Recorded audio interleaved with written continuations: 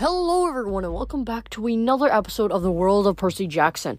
In this episode we're going to read chapters 19 through 20, and in the previous episode we read chapters 17 to 18. Now in the previous episode when we read chapters 17 to 18, we had a little heart-to-heart between Annabeth and Frank, and obviously Frank was kind of also in the same position that Leo was actually in a few chapters ago, where his self-esteem was kind of lowering, and he thought essentially that he was kind of worthless. But Annabeth had a good heart-to-heart with him and started explaining stuff about, Leo and how, sometimes he's just silly. Sometimes he's got a big mouth and he runs off his words, but he doesn't really mean any of it.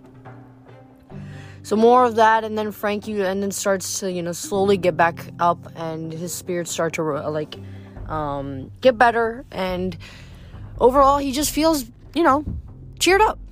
And then in the second part of the episode, we saw that, the girls, which is Annabeth, Hazel, Piper, they were able to meet Aphrodite, and with Aphrodite came crucial information. Annabeth was trying to figure out what the Mark of Athena was, and that brought her back to the memory of where she actually met Athena in the subway station.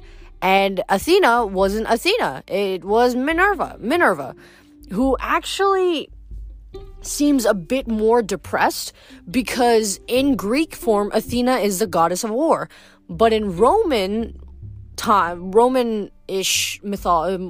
mythology, I believe it's Bellona who is the goddess of war and not Minerva / Athena.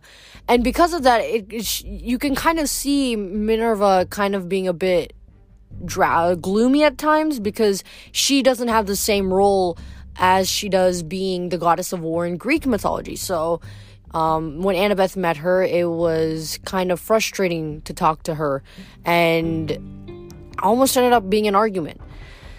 So when she confronted Aphrodite about the Mark of Athena, it essentially meant that Annabeth had to find, I believe it was either Minerva's or Athena's statue. But apparently all of the Athena kids have been trying for centuries and have never been able to find it. So it's now up to Annabeth to be able to find that statue. So now we're going to continue reading from Annabeth's perspective and see exactly what happens. Chapter 19, Annabeth. They didn't make it to the ship. Halfway across the dock, 3 giant eagles descended in front of them. Each deposited a Roman commando in purple and denim with glittering gold armor, sword, and shield. The eagles flew away, and the Roman in the middle, who was scrawnier than the others, raised his visor. "Surrender to Rome!" Octavian shrieked. Hazel drew her cavalry sword and grumbled. "Fat chance, Octavian." Annabeth cursed under her breath. By himself, the skinny augur wouldn't have bothered her, but the other 2 guys looked like seasoned warriors. A lot bigger and stronger than Annabeth wanted to deal with, especially since Piper and she were armed only with daggers. Piper raised her hands in a placating gesture. "Octavian, what happened at camp was a setup. We can explain." "Can't hear you!" Octavian yelled. "Wax in our ears! Standard procedure when battling evil sirens. Now, throw down your weapons and turn around slowly so I can bind your hands." "Let me skewer him," Hazel muttered. "Please." The ship was only 50 feet away, but Annabeth saw no sign of Coach Hedge on deck. He was probably below, watching his stupid martial arts programs. Jason's group wasn't due back until sunset, and Percy would be underwater, unaware of the invasion. If Annabeth could get on board, she could use the ballistae. But there was no way to get around these 3 Romans. She was running out of time. The eagles circled overhead, crying as if to alert their brethren. "Hey, some tasty Greek demigods over here." Annabeth couldn't see the flying chariot anymore, but she assumed it was close by. She had to figure out something before more Romans arrived. She needed help, some kind of distress signal to Coach Hedge. Or even better, Percy. "Well?" Octavian demanded. His 2 friends brandished their swords. Very slowly, using only 2 fingers, Annabeth drew her dagger. Instead of dropping it, she tossed it as far as she could into the water. Octavian made a squeaking sound. What was that for? I didn't say toss it. That could have been evidence or spoils of war. Annabeth tried for a dumb blonde smile like, oh, silly me. Nobody who knew her would have been fooled, but Octavian seemed to buy it. He huffed in exasperation. You other two. He pointed his blade at Hazel and Piper. Put your weapons on the dock. No funny biz. All around the Romans, Charleston Harbor erupted like a Las Vegas fountain, putting on a show. When the wall of seawater subsided, the three Romans were in bay, spluttering and frantically trying to stay afloat in their armor. Percy stood on the dock, holding Annabeth's dagger. You dropped this, he said, totally poker-faced. Annabeth threw her arms around him. I love you! Guys, Hazel interrupted. She had a little smile on her face. We need to hurry. Down in the water, Octavian yelled, Get me out of here! I'll kill you! Tempting, Percy called down. What? Octavian shouted. He was holding on to one of his guards who was having trouble keeping them both afloat. Nothing! Percy shouted back. Let's go, guys. Hazel frowned. We can't let them drown, can we? They won't, Percy promised. I've got the water circulating around their feet. As soon as we're out of range, I'll spit them ashore. Piper grinned. Nice. They climbed aboard the Argo II, and Annabeth ran to the helm. Piper, get below. Use the sink in the galley for an iris message. Warn Jason to get back here. Piper nodded and raced off. Hazel, go find Coach Hedge and tell him to get his furry hindquarters on deck. Right. And Percy? You and I need to get the ship to Fort Sumter. Percy nodded and ran to the mast. Annabeth took the helm. Her hands flew across the controls. She'd just have to hope she knew enough to operate them. Annabeth had seen Percy control full-size sailing ships before, with only his willpower. This time, he didn't disappoint. Ropes flew on their own, releasing the dock ties, weighing the anchor. The sails unfurled and caught the wind. Meanwhile, Annabeth fired the engine. The oars extended with a sound like machine gun fire, and the Argo II turned from the dock, heading for the island in the distance. The three eagles still circled overhead, but they made no attempt to land on the ship, probably because Festus the figurehead blew fire whenever they got close. More eagles were flying in formation toward Fort Sumter. At least a dozen. If each of them carried a Roman demigod, that was a lot of enemies. Coach Hedge came pounding up the stairs with Hazel at his hooves. Where are they? He demanded. Who do I kill? No killing, Annabeth ordered. Just defend the ship. But they interrupted a Chuck Norris movie. Piper emerged from below. Got him a message through to Jason. Kind of fuzzy, but he's already on his way. He should be... Oh, there! Soaring over the city, heading in their direction, was a giant bald eagle, unlike the golden Roman birds. Frank! Hazel said. Leo was holding onto the eagle's feet, and even from the ship, Annabeth could hear him screaming and cursing. Behind them flew Jason, riding the wind. Never seen Jason fly before, Percy grumbled. He looks like a blonde Superman. This isn't the time, Piper scolded him. Look! They're in trouble! Sure enough, the Roman flying chariot had descended from a cloud and was diving straight toward them. Jason and Frank veered out of the way, pulling up to avoid getting trampled by the Pegasi. The charioteers fired their bows. Arrows whistled under Leo's feet, which led to more screaming and cursing. Jason and Frank were forced to overshoot the Argo II and fly toward Fort Sumter. Oh, get him! Yelled Coach Hedge. He spun the port ballista. Before Annabeth could yell, Don't be stupid! Hedge fired. A flaming spear rocketed toward the chariot. It exploded over the heads of the Pegasi and threw them into a panic. Unfortunately, it also singed Frank's wings and sent him spiraling out of control. Leo slipped from his grasp. The chariot shot toward Fort Sumter, slamming into Jason. Annabeth watched in horror as Jason, obviously dazed and in pain, lunged for Leo, caught him, and then struggled to gain altitude. He only managed to slow their fall. They disappeared behind the ramparts of the fort. Frank tumbled after them. Then the chariot dropped somewhere inside and hit with a bone-shattering crack. One broken wheel spun into the air. Coach! Piper screamed. What? Hedge demanded. That was just a warning shot. Annabeth gunned the engines. The hull shuddered as they picked up speed. The docks of the island were only 100 yards away now, but a dozen more eagles were soaring overhead, each carrying a Roman demigod in its claws. The Argo II's crew would have been outnumbered at least 3-1. Percy, Annabeth said, we're going to come in hard.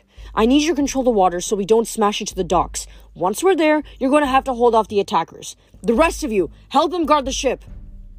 But, Jason, Piper said. Frank and Leo, Hazel added. I'll find them, Annabeth promised. I've got to figure out where the map is, and I'm pretty sure I'm the only one who can do that. The fort is crawling with Romans, Percy warned. You'll have to fight your way through, find our friends, assuming they're okay, find this map and get everybody back alive, all on your own. Just an average day, Annabeth kissed him. Whatever you do, don't let them take the ship.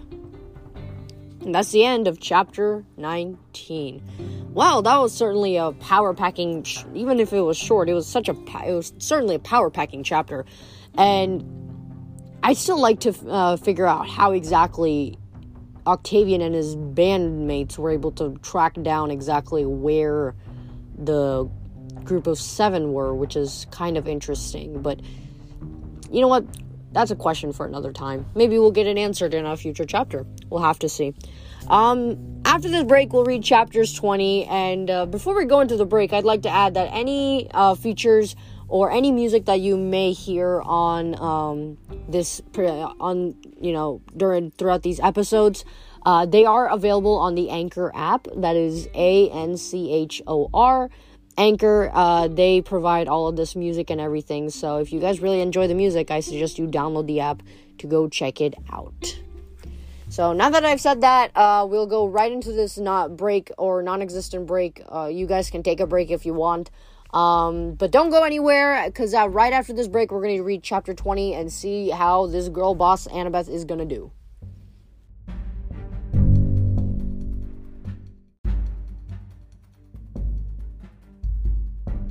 And we're back from the ads, and now we're going to read chapter 20, Annabeth. The new civil war had begun. Leo had somehow escaped his fall unharmed. Annabeth saw him ducking from portico to portico, blasting fire at the giant eagles swooping down on him. Roman demigods tried to chase him, tripping over piles of cannonballs and dodging tourists, who screamed and ran in circles. Tour guides kept yelling, "It's just a reenactment!" Though they didn't sound sure. The mist could only do so much to change what mortals saw. In the middle of the courtyard, a full-grown elephant, could that be Frank, rampaged around the flagpole, scattering Roman warriors. Jason stood about 50 yards away, sword-fighting with a stocky centurion whose lips were stained cherry red, like blood. A wannabe vampire or maybe a Kool-Aid freak? As Annabeth watched, Jason yelled, "Sorry about this, Dakota!" He vaulted straight over the centurion's head like an acrobat and slammed the hilt of his gladius into the back of the Roman's head. Dakota crumpled. "Jason!" Annabeth called. He scanned the battlefield until he saw her. She pointed to where the Argo II was docked. "Get the others aboard! Retreat!" "What about you?" he called. "Don't wait for me!" Annabeth bolted off before he could protest. She had a hard time maneuvering through the mobs of tourists. Why did so many people want to see Fort Sumter on a sweltering summer day? But Annabeth quickly realized the crowds had saved their lives. Without the chaos of all these panicked mortals, the Romans would have already surrounded their outnumbered crew. Annabeth dodged into a small room that must have been part of the garrison. She tried to steady her breathing. She imagined what it would have been like to be a Union soldier on this island in 1861. Surrounded by enemies, dwindling food and supplies, no reinforcements coming. Some of the Union defenders had been children of Athena. They'd hidden an important map here, something they didn't want falling into enemy hands. If Annabeth had been one of those demigods, where would she have put it? Suddenly the walls glistened. The air became warm. Annabeth wondered if she was hallucinating. She was about to run for the exit when the door slammed shut. The mortar between the stones blistered. The bubbles popped, and thousands of black spiders swelled forth. Annabeth couldn't move. Her heart seemed to have stopped. The spiders blanketed the walls, crawling over one another, spreading across the floor and gradually surrounding her. It was impossible. This couldn't be real. Terror plunged her into memories. She was 7 years old, alone in her bedroom in Richmond, Virginia. The spiders came at night. They crawled in waves from her closet and waited in the shadows. She yelled for her father, but her father was away for work. He always seemed to be away for work. Her stepmother came instead. "I don't mind being the bad cop," she had once told Annabeth's father, which she didn't think Annabeth could hear. "It's only your imagination," her stepmother said about the brothers. "You're scaring your baby brothers." "They're not my brothers," Annabeth argued, which made her stepmother's expression harden. Her eyes were almost as scary as the spiders. "Go to sleep now," her stepmother insisted. "No more screaming." The spiders came back as soon as her stepmother had left the room. Annabeth tried to hide under the covers, but it was no good. Eventually, she fell asleep from sheer exhaustion. She woke up in the morning freckled with bites, cobwebs covering her eyes, her mouth, and nose. The bites faded before she even got dressed, so she had nothing to show her stepmother except cobwebs, which her stepmother thought was some sort of clever trick. "No more talk of spiders," her stepmother said firmly. "You're a big girl now." The second night, the spiders came again. Her stepmother continued to be the bad cop. Annabeth wasn't allowed to call her father and bother him with this nonsense. No, he would not come home early. The third night, Annabeth ran away from home. Later at Camp Half-Blood, she learned that all children of Athena feared spiders. Long ago, Athena had taught the mortal weaver Arachne a hard lesson, cursing her for her pride by turning her into the first spider. Ever since, spiders had hated the children of Athena. But that didn't make her fear easier to deal with. Once, she'd almost killed Connor Stoll at camp for putting a tarantula in her bunk. Years later, she'd had a panic attack at a water park in Denver when Percy and she were assaulted by mechanical spiders. In the past few weeks, Annabeth had dreamed of spiders almost every night, crawling over her, suffocating her, wrapping her in webs. Now, standing in the barracks at Fort Sumter, she was surrounded. Her nightmares had come true. A sleepy voice murmured in her head. "Soon, my dear. You will meet the Weaver soon." "Gaia?" Annabeth murmured. She feared the answer, but she asked, Who is the Weaver?" The spiders became excited, swarming over the walls, swirling around Annabeth's feet like a glistening black whirlpool. Only the hope that it might be illusion kept Annabeth from passing out from fear. "I hope you survive, child," the woman's voice said. "I would prefer you as my sacrifice, but we must let the Weaver take her revenge." Gaia's voice faded. On the far wall in the center of the spider swarm, my bad about that. On the far wall in the center of the spider swarm, a red symbol blazed to life. The figure of an owl like the one on the silver drachma, staring straight at Annabeth. Then, just as in her nightmares, the Mark of Athena burned across the walls, incinerating the spiders until the room was empty except for the smell of sickly, sweet ashes. "Go," said a new voice, Annabeth's mother. "Avenge me. Follow the Mark." The blazing symbol of the owl faded. The garrison doors burst open. Annabeth stood stunned in the middle of the room, unsure whether she had seen something real or just a vision. An explosion shook the building. Annabeth remembered that her friends were in danger. She'd stayed here much too long. She forced herself to move. Still trembling, she stumbled outside. The ocean air helped clear her mind. She gazed across the courtyard, past the panicked tourists and fighting demigods, to the edge of the battlements where a large mortar pointed out to the sea. It might have been Annabeth's imagination, but the old artillery piece seemed to be glowing red. She dashed toward it. An eagle swooped at her, but she ducked and kept running. Nothing could possibly scare her as much as those spiders. Roman demigods had formed ranks and were advancing toward the Argo II, but a miniature storm had gathered over their heads. Though the day was clear all around them, thunder rumbled, and lightning flashed above the Romans. Rain and wind pushed them back. Annabeth didn't stop to think about it. She reached the mortar and put her hand on the muzzle. On the plug that blocked the opening, the Mark of Athena began to glow, the red outline of an owl. "In the mortar," she said. "Of course." She pried at the plug with her fingers. No luck. Cursing, she drew her dagger. As soon as the celestial bronze touched the plug shrank and loosened. Annabeth pulled it off and stuck her hand inside the cannon. Her fingers touched something cold, smooth, and metal.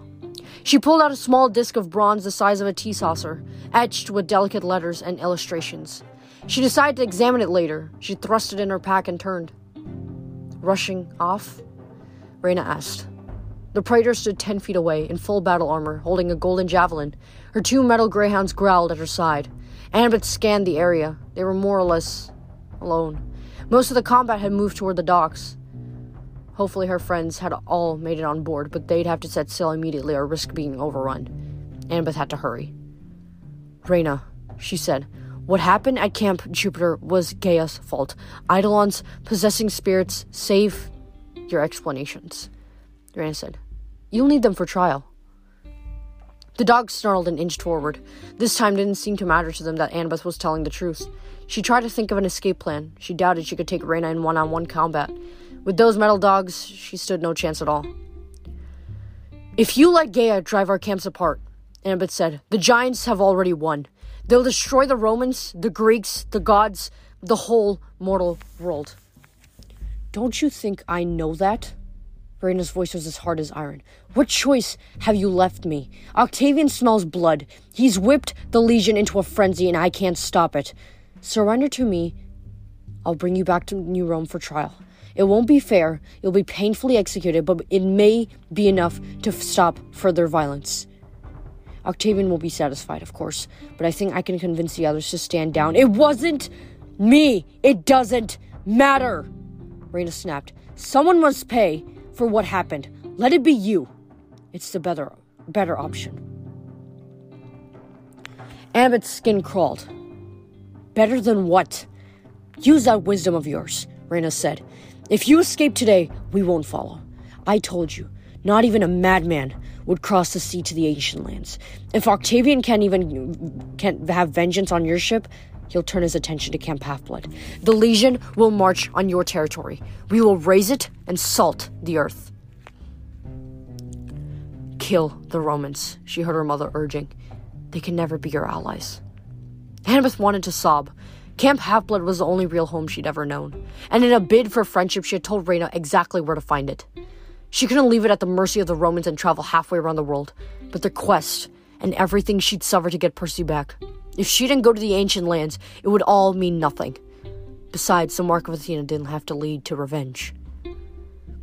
If I could find the route, her mother had said, the way home. How will you use your reward? Aphrodite had asked. For war or peace? There was an answer. The Mark of Athena could lead her there, if she survived. I'm going, she told Reyna. I'm following the Mark of Athena to Rome. The praetor shook her head. You have no idea what awaits you.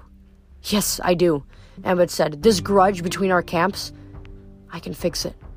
Our grudge is thousands of years old. How can one person fix it? Annabeth wished she could give a convincing answer, show Reyna a 3D diagram or a brilliant schematic, but she couldn't. She just knew she had to try. She remembered that lost look on her mother's face. I must return home. The quest has to succeed, she said. You can try to stop me, in which case we'll have to fight to the death. Or you can let me go, and I'll try to save both our camps. If you must march on Camp Half-Blood, at least try to delay. Slow Octavian down. Reyna's eyes narrowed. One daughter of a war goddess to another. I respect your boldness, but if you leave now, you doom your camp to destruction. Don't underestimate Camp Half-Blood, Annabeth warned. You've never seen the Legion at war, Reyna countered. Over by the docks, a familiar voice shrieked over the wind. Kill them! Kill them all! Octavian had survived his swim in the harbor. He crouched behind his guards, screaming encouragement at the other Roman demigods as they struggled toward the ship, holding up their shield as if that would deflect the storm raging all around them. On the deck of the Argo II, Percy and Jason stood together. Their swords crossed. Annabeth got a tingle down her spine as she realized the boys were working as one, summoning the sky and the sea to do their bidding. Water and wind churned together, waves heated against the ramparts, and lightning flashed. Giant eagles were knocked out of the sky, wreckage of the flying chariot burned in the water, and Coach Hedge swung a mounted crossbow, taking pot shots at the Roman birds as they flew overhead. You see, Reyna said bitterly, the spear is thrown. Our people are at war. Not if I succeed, Annabeth said. Reyna's expression looked the same as it had at Camp Jupiter, when she realized Jason had found another girl. The praetor was too alone, too bitter and betrayed to believe anything could go right for her ever again. Annabeth waited for her to attack. Instead, Reyna flicked her hand. The metal dogs backed away. Annabeth Chase, she said. When we meet again, we will be enemies on the field of battle. The praetor turned and walked across the ramparts, her greyhounds behind her. Annabeth feared it might be some sort of trick, but she had no time to wonder. She ran for the ship. The winds that battered the Romans didn't seem to affect her.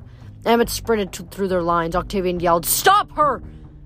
A spear flew past her ear. The Argo II was already pulling away from the dock. Piper was at the gangplank, her hand outstretched. Annabeth leaped and grabbed Piper's hand. The gangplank fell into the sea, and the two girls tumbled onto the deck. "Go!" Annabeth screamed. "Go! Go! Go!" The engines rumbled beneath her. The oars churned, and Jason changed the course of the wind. And Percy called up a massive wave which lifted the ship higher than the fort's walls and pushed it out to sea. By the time the Argo II reached top speed, Fort Sumter was only a blot in the distance, and they were racing across the waves towards the ancient lands.